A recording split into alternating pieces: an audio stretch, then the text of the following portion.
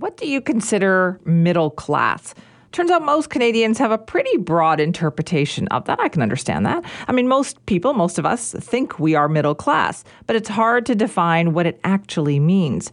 Not only that, it does seem as though we are not as optimistic as we once were about the future of the middle class, too. So to talk more all about this, about how we're feeling, we're joined now by Dan Arnold, the Chief Strategy Officer of Polara, which has been asking these questions. Dan, thanks for being here. Happy to be here. Now, what did you ask Canadians about?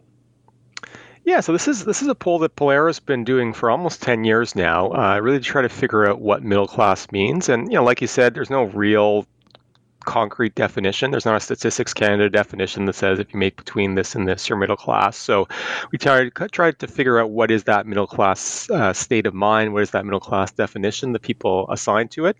And I mean, this wave we found out that about 3 in 4 Canadians, 78%, consider themselves middle class. That hasn't changed too much in recent years. What has changed, though, is that the optimism of the middle class has really just drained out of it in this post-COVID era that we find ourselves in. So would you say middle class ends up being a pretty wide range, a wide group of people? Yeah, I mean, I think this is why politicians talk about the middle class all the time, because they feel like they're talking to everybody pretty much. You've got almost 8 in 10 people who consider themselves middle class. That's true. People at the top end of the income spectrum, if you make over $150,000 a year, 9 in 10 people still consider themselves middle class, even though by any definition they're doing quite well. But even people who make 20, 30, 40,000 a year, the majority of them still consider themselves middle class as well, too. So it's definitely a group that spans the spectrum. And as a result of that, I think, it's why politicians like to talk to the middle class, because they kind of feel like they're talking to everyone. Okay, so when you have that kind of spectrum of income levels and backgrounds and all of that, and yet we consider it middle class, is the optimism, the lack of optimism, did that kind of cut across all of that? Yeah, so this is really the big striking findings from this survey here. We've been asking every wave, how do you feel about the future of Canada's middle class? And usually about half of people have been optimistic. It's been between 45% and 53% every single time. This time that fell to just 30% of people who say they're optimistic about the future of the middle class. When we ask parents, do you think your kids can grow up to be middle class through hard work? It used to be about 8 in 10 parents said, yeah, my kids can be middle class if they work hard. Now it's down to just half of parents. So huge drop in terms of that level of middle class optimism out there. I think that's really just because of the environment that we're in right now of high interest rates and unaffordable housing and expensive gas and expensive grocery fill-ups at the grocery store. So I think this environment we find ourselves in has really just made it difficult for middle class people of all parts of the income spectrum. Okay, which is another reason why politicians are talking about it so much, right? Because if you're saying that no matter what income level you're at in the middle class umbrella, you're still feeling this way, that's a lot of people, Dan. Yeah, and I mean, we've done some other polling at Polara. We have a survey we do regularly called the Rage Index, which is asking people how angry you are about different things. And we've seen steadily over the last year or two just the level of anger and frustration in Canadians going up. And it really is being driven by this economic situation. It's kind of the post-COVID funk that the country finds itself in, where everything's just more expensive and you can't afford a house. And, ultimately, this is creating a lot of frustration out there.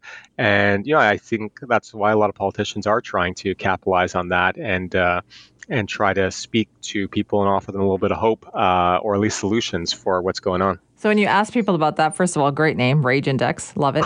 What would you say is the top of the list when it comes to frustration for people? Yeah, and it's really more than anything at this point, I'd say the two things that stand out would be the cost of food at the grocery store, because that's something you experience every week, right? You're going to the store and then bacon's more expensive than it was the week before and milk's more expensive than it was. And it's something that you're just constantly exposed to. It impacts everybody because everybody's got to eat, right? So that's usually at the top of the list in terms of economic frustrations people are feeling.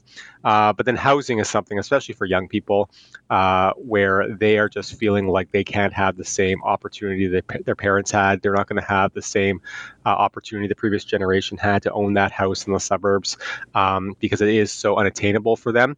And then if you got a house and you have to renew your mortgage right now with interest rates the way they are, suddenly you're a couple $100s short on your monthly checkbook than you were previously. So I think the housing market being unattainable for many people, and then those who are in the market having to pay more on mortgage renewals due to interest rates are really having a big impact on Canadians as well too. Okay, have you seen trends like this before, or is this new? I mean, there's been times in the past when people have felt like the economy is not going great. You think back to 2008, 2009 wasn't a great economic time.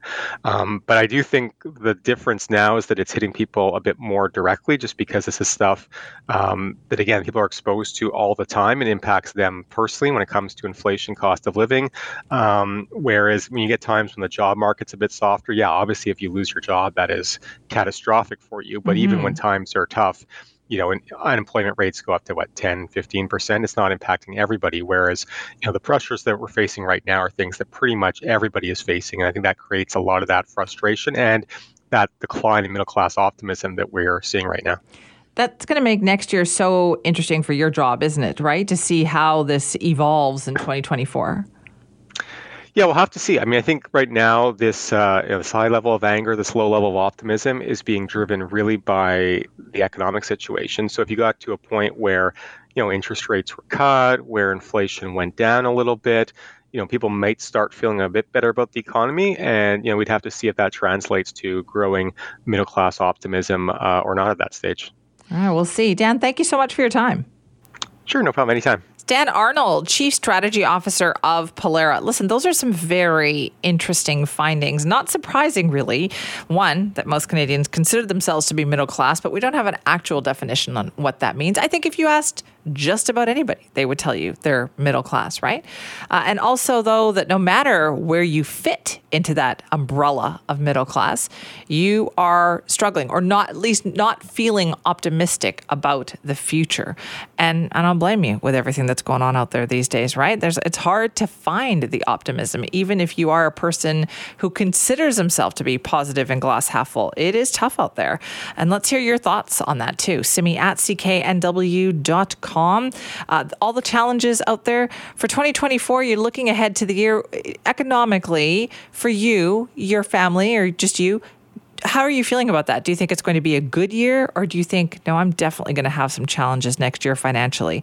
Let me know. Simi at cknw.com. Always helps to know what people are thinking.